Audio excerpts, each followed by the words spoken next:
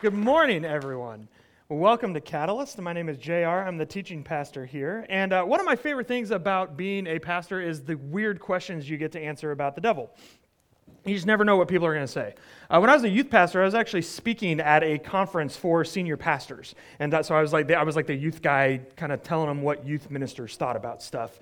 And I was encouraging them to just kind of trust their youth ministers. And so I had already met with their youth pastors, and they had said, you know, we try to do fun and exciting things like bring in a rock band. And when they said rock band, they meant like a worship band, kind of like what we have here at Catalyst. And then the senior pastors just shut it down. They said, you can't bring a rock band in here or whatever. So I was saying things like, hey, look, if they want to bring in a rock band, but let them bring in a rock band. Like, what's the worst thing that's going to happen, you know? And so after my talk, we did this question and answer. As one pastor stood up in the back, he was like, I got a question, guy. Why should we bring rock bands into our church when rock music summons demons? Now, I went to Christian youth group in the 1990s, so this idea that rock music was satanic was not a surprise to me. I had heard this multiple times because I was a bit of a metalhead back then, and so I had heard that, you know, they did backmasking to hide satanic songs, and if you spun a Kansas record backwards, that instead of Wayward Son, you would hear something like Hail Lord Satan or something like that, right? Like I'd heard all this. So I was able to respond and sort of engage this guy in what ended up being an okay conversation. But it's so funny to me that this is the kind of thing that Christians think about Satan. I've encountered again and again and again this belief that Satan is behind all kinds of these evil things like, you know, heavy metal music and all of that. And it's because we have this story about the devil that we tell each other. And most of us have probably heard it, even if you're not really like a churchy church person. You've probably encountered this, like that show Lucifer on Fox. It even uses it. So I'm assuming you've heard some version of this story, that Satan is called Lucifer and that he was God's top angel. A lot of people say he was like the number 2 in command of heaven. Some people say he was a worship leader, which is why he likes heavy metal so much, I guess. But at some point before creation, like before the dawn of history, he decided that he could do a better job of ruling heaven than God, and so he mounted this war on God's throne in heaven and was defeated and was cast down into hell, and that's where all the demons come from, and that he now lives in hell as like the Lord of hell and wages war on God, and again, I guess tries to get us all hooked on sweet guitar licks and double kick drum. There's some version of that I'm assuming that you are familiar with, right? The most interesting thing about it probably is that nearly none of it is actually true. When you actually go through the scriptures and look at what the Bible actually says about Satan, actually says about the devil, a very different story emerges. One that is just as important, I think just as essential for us to understand, but one that surprisingly has very little to do with the Rolling Stones and AC/DC and all of that. And it has much more to do with how we treat each other and how we see ourselves. And so today, we're going to be talking about the devil. We're going to look at what the Bible actually says about him, and we're going to look at his mission in the world, because his mission in the world is not to convince us all to buy vinyl records to play backwards. His mission in the world is to get us to believe the lie that we are not worthy of God's love and God's grace, and that other people in the world around us are not worthy of God's love and God's grace. If Satan can convince us of those things, then Satan has won the war that he's fighting. And the best thing that we as Christians can do is to resist that lie and to cling to the truth that every person is created by God, every person is loved by God, and every person therefore deserves our love and respect and our welcome. So we're going to begin this morning by celebrating about that. And if you're a guest, I just want to say thank you for being with us today. For the next hour or so that we're together, all that we ask of you is that you be open to hearing from God, because we believe that God has welcomed us all here, that God wants to speak to us, and that if we will be open, we will hear the truth of God. And so we're going to begin together by celebrating this God this morning, whose love is so overwhelming and powerful that it conquers even every lie that the devil wants to tell us. So please stand and sing with us. This is the final week of our series, Empathy for the Devil. And throughout this series, we have been looking at infamous villains in the Bible, like Cain and Delilah and Jezebel and Judas. And we've been asking, what happened? You know, how did they get to the place where they were? We've been trying to practice empathy, not sympathy. All apologies to the Rolling Stones. But we've been practicing empathy, trying to put ourselves in their shoes, to understand their perspective, not to apologize for what they did, not to condone what they did, but to understand. to see if we can figure out why they did what they did, and then see maybe some seeds of the same sins reflected in our own lives. Ultimately, this exercise in empathy, particularly with these villains of Scripture, has been about seeing maybe some parts of ourselves that we're uncomfortable admitting. But once we do that, we can repent of those things, we can turn to God and find life. And so, we couldn't do a series called Empathy for the Devil without talking about the devil. And so we saved, I guess, the best for last. This week we're talking about Satan. And so we're going to begin in Revelation chapter 12. So if you have a Bible, go ahead and turn over there with me or click over there if you have a Bible on one of your devices. If you grab one of the free Bibles out of the back, Revelation 12 can be found on page 754. And if you don't own a Bible, please keep that one. Consider it a gift from us. As you're turning to Revelation 12, this is like pretty much the only part of the Satan story that we all probably grew up hearing that is actually in the Bible. This is the war in heaven when Satan goes to war against God and gets kicked out of heaven. But you'll see that it actually has a very different timeline than what we're used to. I think those of us who have kind of heard that story assume that it happened sometime before the dawn of human history, like before creation. Or it's unclear. It's just, a long time ago. But we'll see that actually the story of the war in heaven in Revelation 12 has a very specific timeline. It happens at a very specific point in human history, and that tells us a lot about who Satan is and why that matters to us. So we're going to read this together, and I will warn you, the book of Revelation is a confusing, scary book. A lot of people just don't ever they treat it like an appendix and never get back to that part of the Bible because they just don't want to mess with it, right? And this, we could spend probably weeks just in these few verses. We're not going to, don't worry, okay? Just for our purposes this morning, we're going to work through enough of the symbolic language to kind of have a handle on what's going on, and we're going to focus mainly on the timeline. We're going to ask when is this located in history? And we're going to I apologize for those of you who are Bible nerds who want to go real deep on this. We're not today. We're going to investigate the parts of it that are necessary for us to kind of get a handle on who Satan is. So let's begin in Revelation chapter 12, verse 1. John the Revelator says, "Then I witnessed in heaven an event of great significance. I saw a woman clothed with the sun, with the moon beneath her feet, and a crown of 12 stars on her head. She was pregnant, and she cried out because of her labor pains and the agony of giving birth." Now, the woman being clothed with 12 stars, if you do work in Revelation, you know that the number 12 is symbolic of God's people. The nation of Israel had 12 tribes. And so this woman having a crown of 12 stars and being pregnant is a symbol of God's people who were going to birth the Messiah, God's promised champion. And of course, because John is a believer, he's a follower of Jesus, this is also sort of a symbol of Mary, the mother of Jesus, who gave birth to the Messiah. And that's the nice thing about symbols, is you can kind of stack a bunch of different meanings in there, and it holds them all, right? And so John says when he witnesses this, this cosmic woman who's about to give birth to a child that we are sort of assuming is going to be Jesus, the Christ child, the Messiah of Israel, John says, "Then I witnessed in heaven another significant event. I saw a large red dragon with 7 heads and 10 horns, with 7 crowns on his head. His tail swept away 1/3 of the stars in the sky, and he threw them to the earth. He stood in front of the woman as she was about to give birth, ready to devour her baby as soon as it was born." So we have a dragon. We're going to find out who it is in a minute. You can probably guess, but he will actually tell us here. John says, "She gave birth to a son who was to rule all the nations with an iron rod." That phrase, "rule all the nations with an iron rod," is a quote from a messianic psalm that was read whenever a new king would ascend to the throne of Israel. And so this is John telling us, in case we were still confused, yes, this child is Jesus. Right? Jesus was born, and her child was snatched away from the dragon and was caught up to God and to his throne. And so immediately the child is born, and then he's snatched up to God. So this is the interesting thing. If we know that the child is Jesus, and we know that the child is snatched up to God, that is Jesus' ascension, which means that John has compressed Jesus' entire earthly ministry from the incarnation at his birth to his ascension after his crucifixion and resurrection into like half of a verse, which is, pretty impressive, right? He just gets it all right in there, and he says Jesus was born, and then all the things that John's Christian readers would know happened to Jesus, his life, his teachings, his miracles, his arrest, death, resurrection, all of it, ascension, is all right there. Okay, and then here's the part that we're going to have to skip over. "And the woman fled into the wilderness where God had prepared a place to care for her for 1,260 days. Super cool stuff going on there. We don't have time for it this morning. Then there was a war in heaven. Oh, hey, here it is, right? There was a war in heaven. Michael and his angels fought against the dragon and his angels, and the dragon lost the battle, and he and his angels were forced out of heaven. The great dragon, the ancient serpent called the devil or Satan, probably not a surprise, right? You guessed that. The one who's deceiving the whole world was thrown down to the earth with all of his angels. Okay, there's our war in heaven. Satan goes to war against God and his angels, and Satan is cast out of heaven. That's the part of that sounds familiar. Everyone's like, right? Okay, yeah. That's what I've heard before.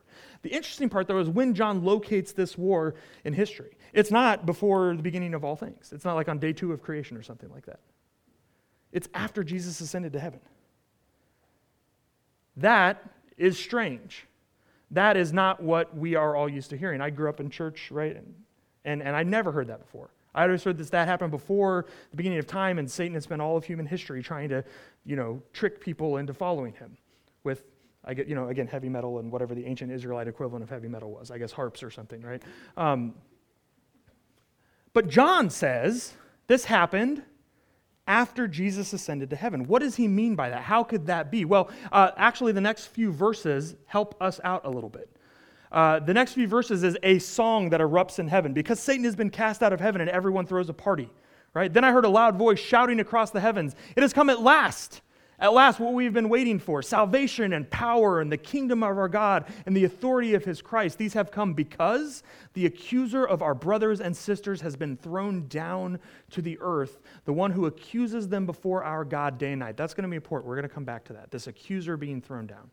"And they have defeated him by the blood of the Lamb and by their testimony, and they did not love their lives so much that they were afraid to die.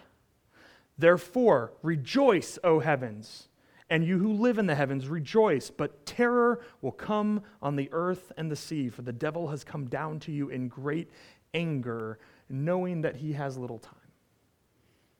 So once Satan has been thrown out of heaven, it's time to party. And then they're like, "Oh, but sorry about everybody on the earth, because, now the devil's down there."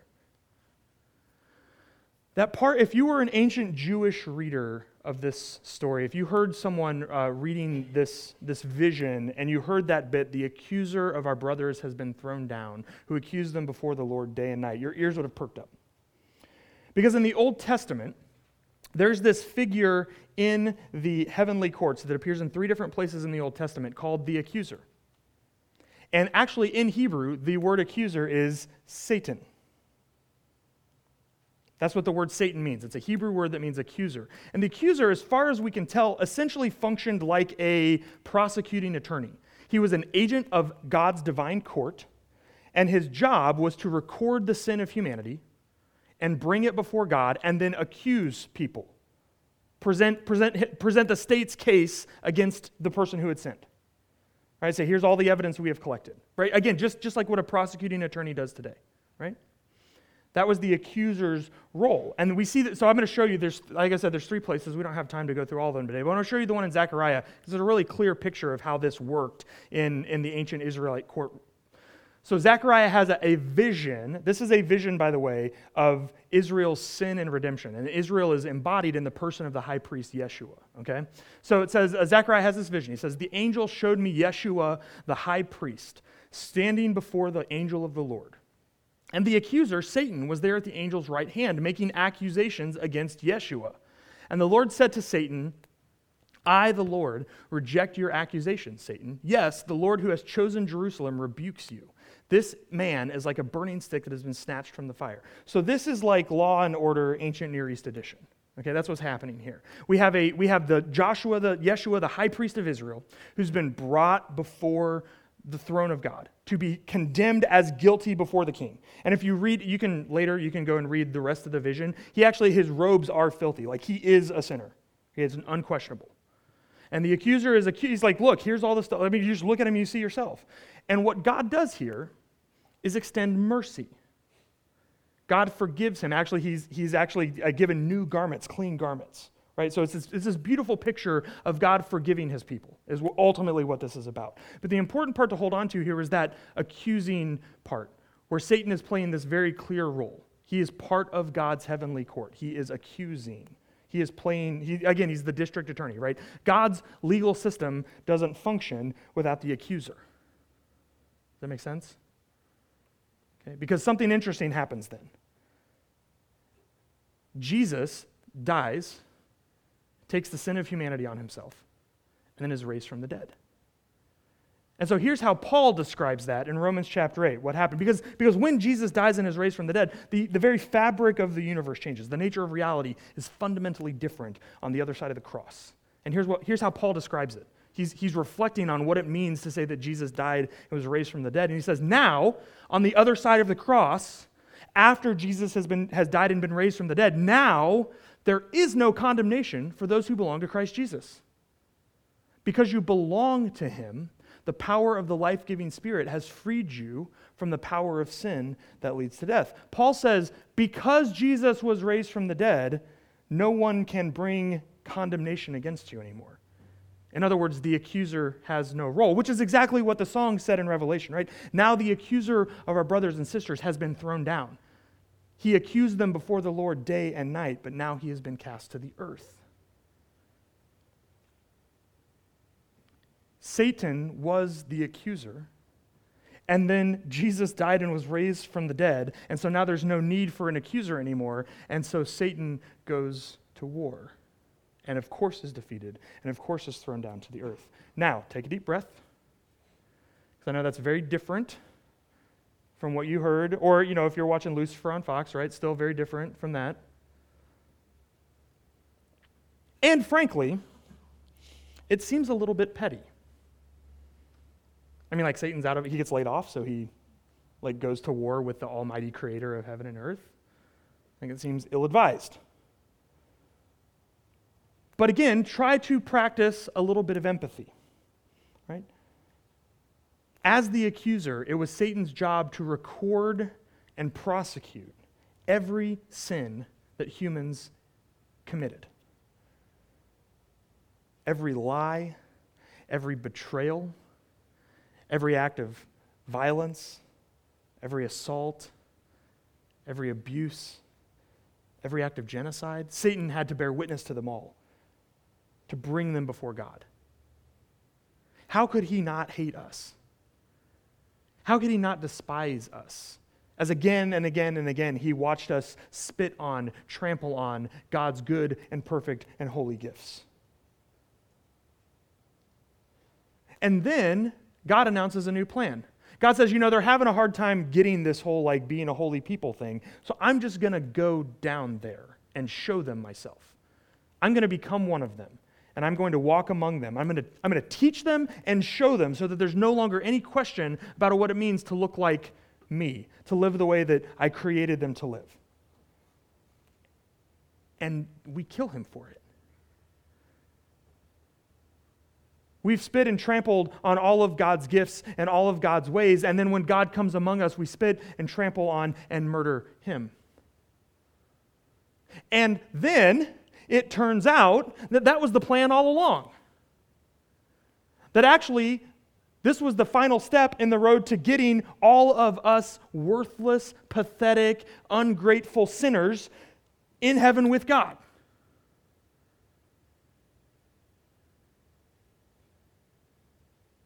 Wouldn't you be mad? Wouldn't you feel this sort of righteous indignation? Like if that's the plan, if you're just going to forgive them all and bring them all in with us, how can you call yourself good and holy? How can you say you're holy if you're bringing sinners inside? How can you call yourself good if you're going to forgive all of these atrocious sins? And so you might be mad enough to go to war with God to save heaven from God. And I know that sounds a little strange until we start thinking about some of the religious people that we know. And we realize that grace is scandalous. Particularly, for some reason, the closer people get to God, the harder it is to remember that we don't deserve to be there. And there's this thing that happens among religious people that the closer we get to God and the holier we think that we are, the less we want, riffraff, sinners, scum around. Jesus encountered this all the time. The people that Jesus fought with over and over and over were the most religious people, the Pharisees and the scribes and the Sadducees, the people who represented God, who spoke for God, who knew the most about God. they were the ones that Jesus was constantly battling. They'd show up at a dinner party that he was at, and they were like, no respectable teacher of the law would be caught dead with these people. And yet there's Jesus having a merry old time with all these people that God wouldn't be with if God were here.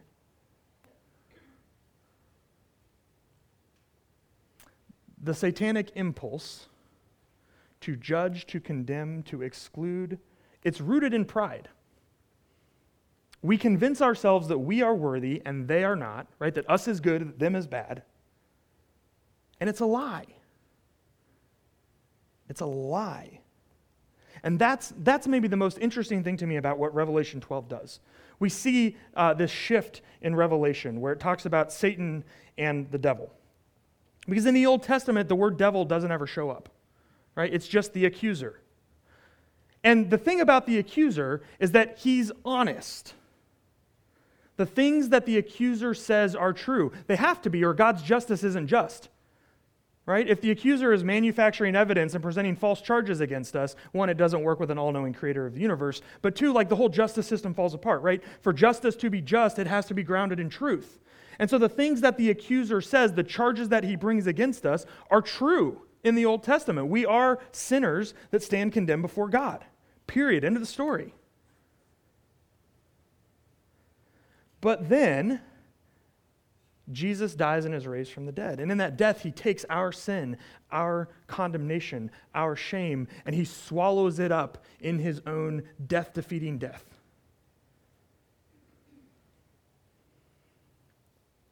And in its place, he gives us life and freedom.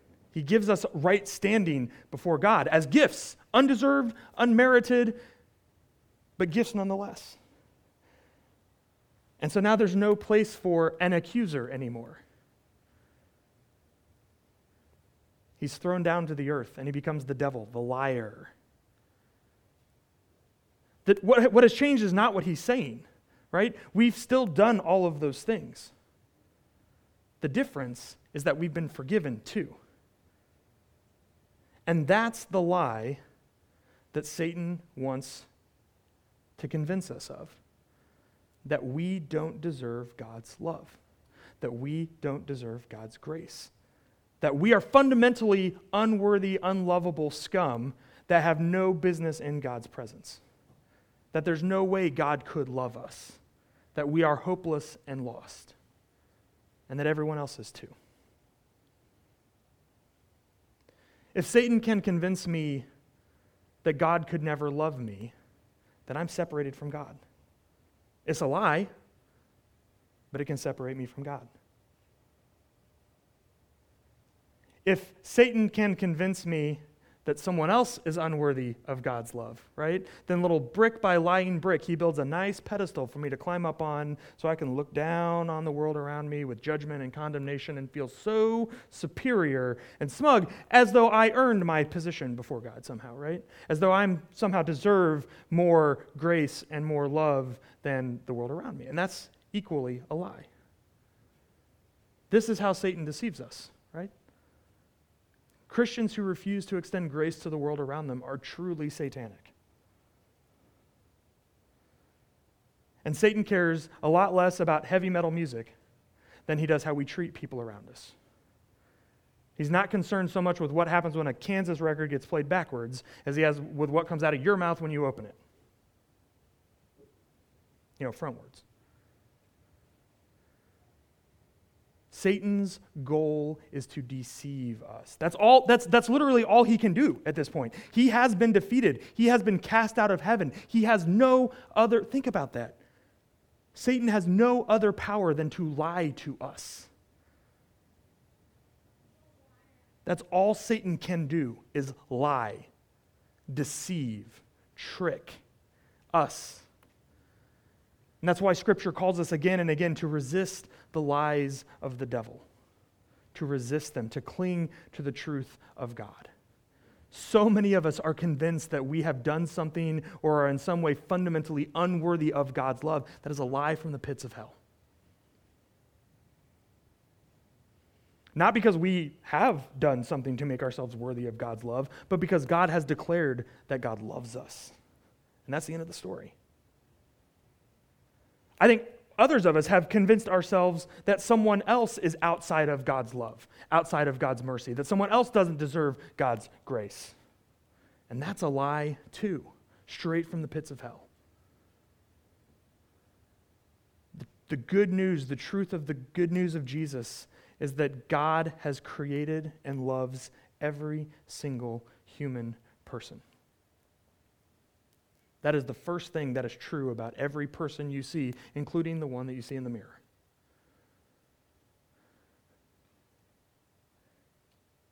So before we go any further today, I want us to approach the communion table. Because when we approach the communion table together, we share in the meal that Jesus shared with his followers the night before he was killed, when he filled a table with a bunch of people who didn't deserve to be there. Betrayers, cowards, backstabbers.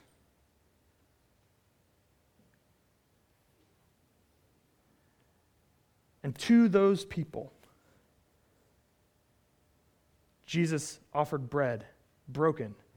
He said, "This is my body, take it and eat it." To those sinners, he offered a cup of wine, and he said, "This wine it's my blood, it's poured out for the forgiveness of sin. Take it and drink it."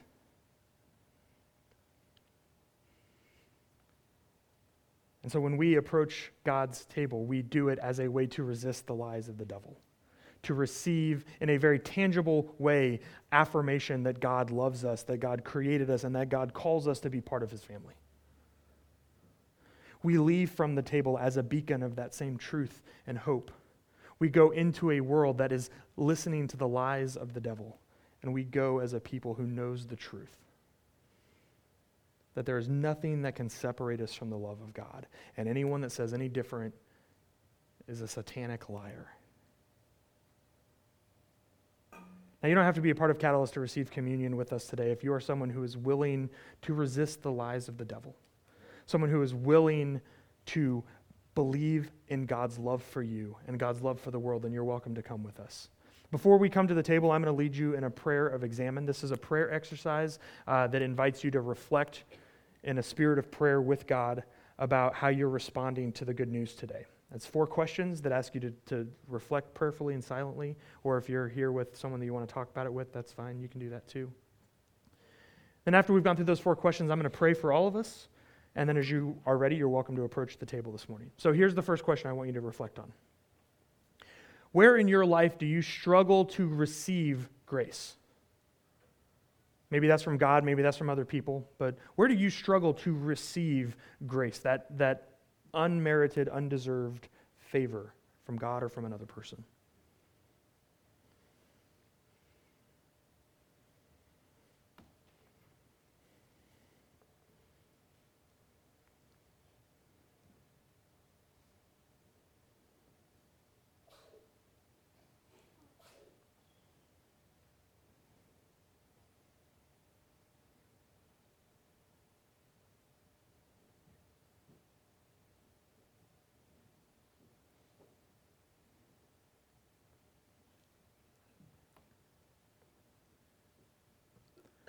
Now, where do you struggle to give grace?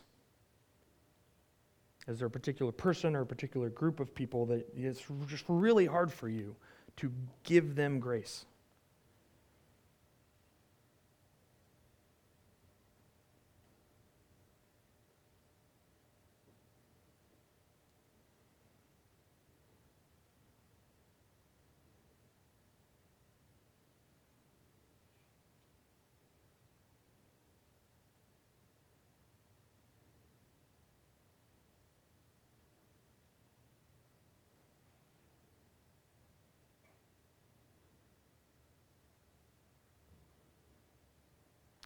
How can you receive God's grace this week? What does it look like for you to receive that undeserved, unmerited favor from God this week?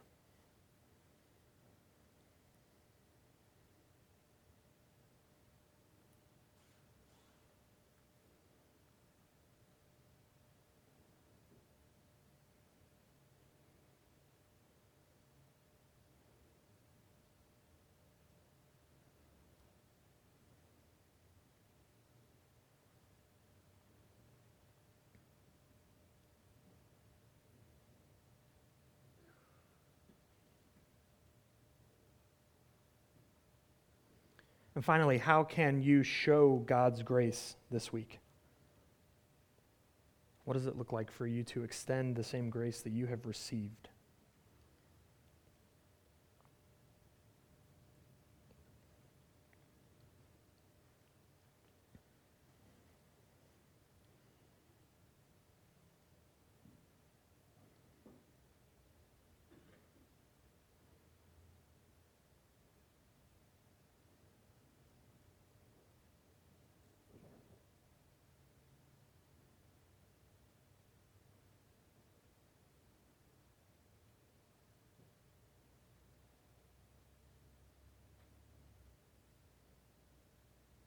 Let's pray together.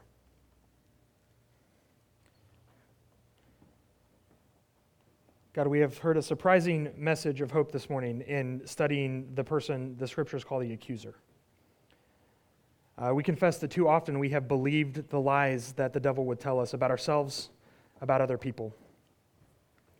And you have shown us this morning that those are in fact lies. Your truth has revealed the ways in which we have been selfish with your grace, or maybe even unable to receive it for ourselves. And so we approach your table this morning to act out the good news that we have heard, that we have received from you completely unmerited and undeserved grace, love, welcome. We ask that these wafers and juice become a spiritual food, that they nourish us, that they enable us to resist the lies of the devil. For those of us who have difficulty extending grace to other people, we ask that they would transform our hearts and help us to love the way you love, to see others the way you see them. For those of us who have a hard time receiving grace even for ourselves, we ask that you would enable us to see ourselves with your eyes. That you would teach us what it means to be worthy of love, not because of our own efforts, but because of your declaration of our worth. May we leave from this table as a people of your truth, able to resist the lies of the devil and be beacons of hope and light and truth in this world that has too many false voices whispering in their ears. We offer these prayers and we approach your table this morning in the powerful and resurrected name of your Son, Jesus.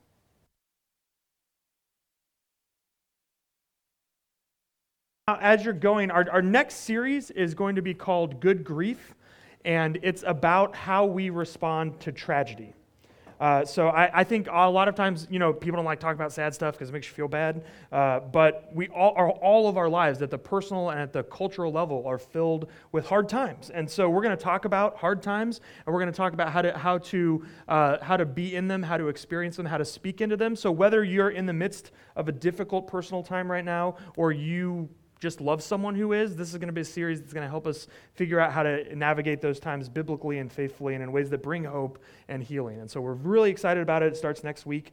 And as you're going this week, I just wanted to encourage you again, because we do have an enemy who wants to deceive us and convince us that we are unworthy of love, that other people are unworthy of love. And one of my favorite things about Catalyst is that I knew this was a church where this message would resonate with the people, because you do such a good job of welcoming everyone, of extending grace and extending love. And I want to challenge you as you leave this week to know that you're going into a world that believes a lot of lies about themselves, about each other.